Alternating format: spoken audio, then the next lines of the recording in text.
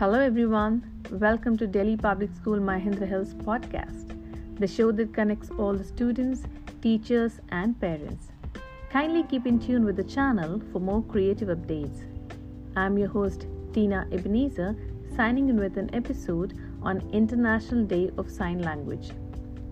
Humans talk sign languages with their hands. Sign language is the noblest blessing God has given to hard of hearing individuals.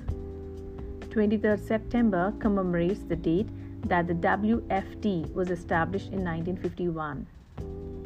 The first International Day of Sign Languages was celebrated on 23rd September 2018 as part of the International Week of the Deaf. The day aims to support and protect those people who are mute and deaf and to save the language from decay.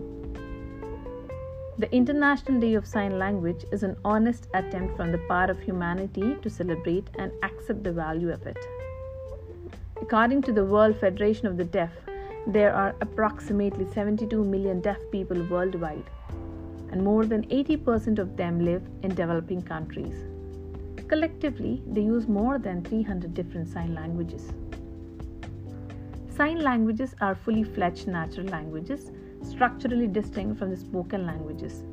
There is also an international sign language which is used by deaf people in international meetings and informally when traveling and socializing. The Convention on the Rights of Persons with Disabilities recognizes and promotes the use of sign languages.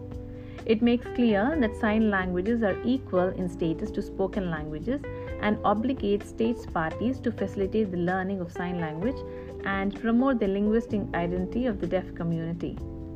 This year also, the world is going to celebrate with much pomp and splendor. It is important to have a clear understanding of this.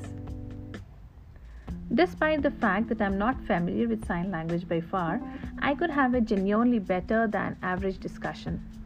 Use sign language and spread the message.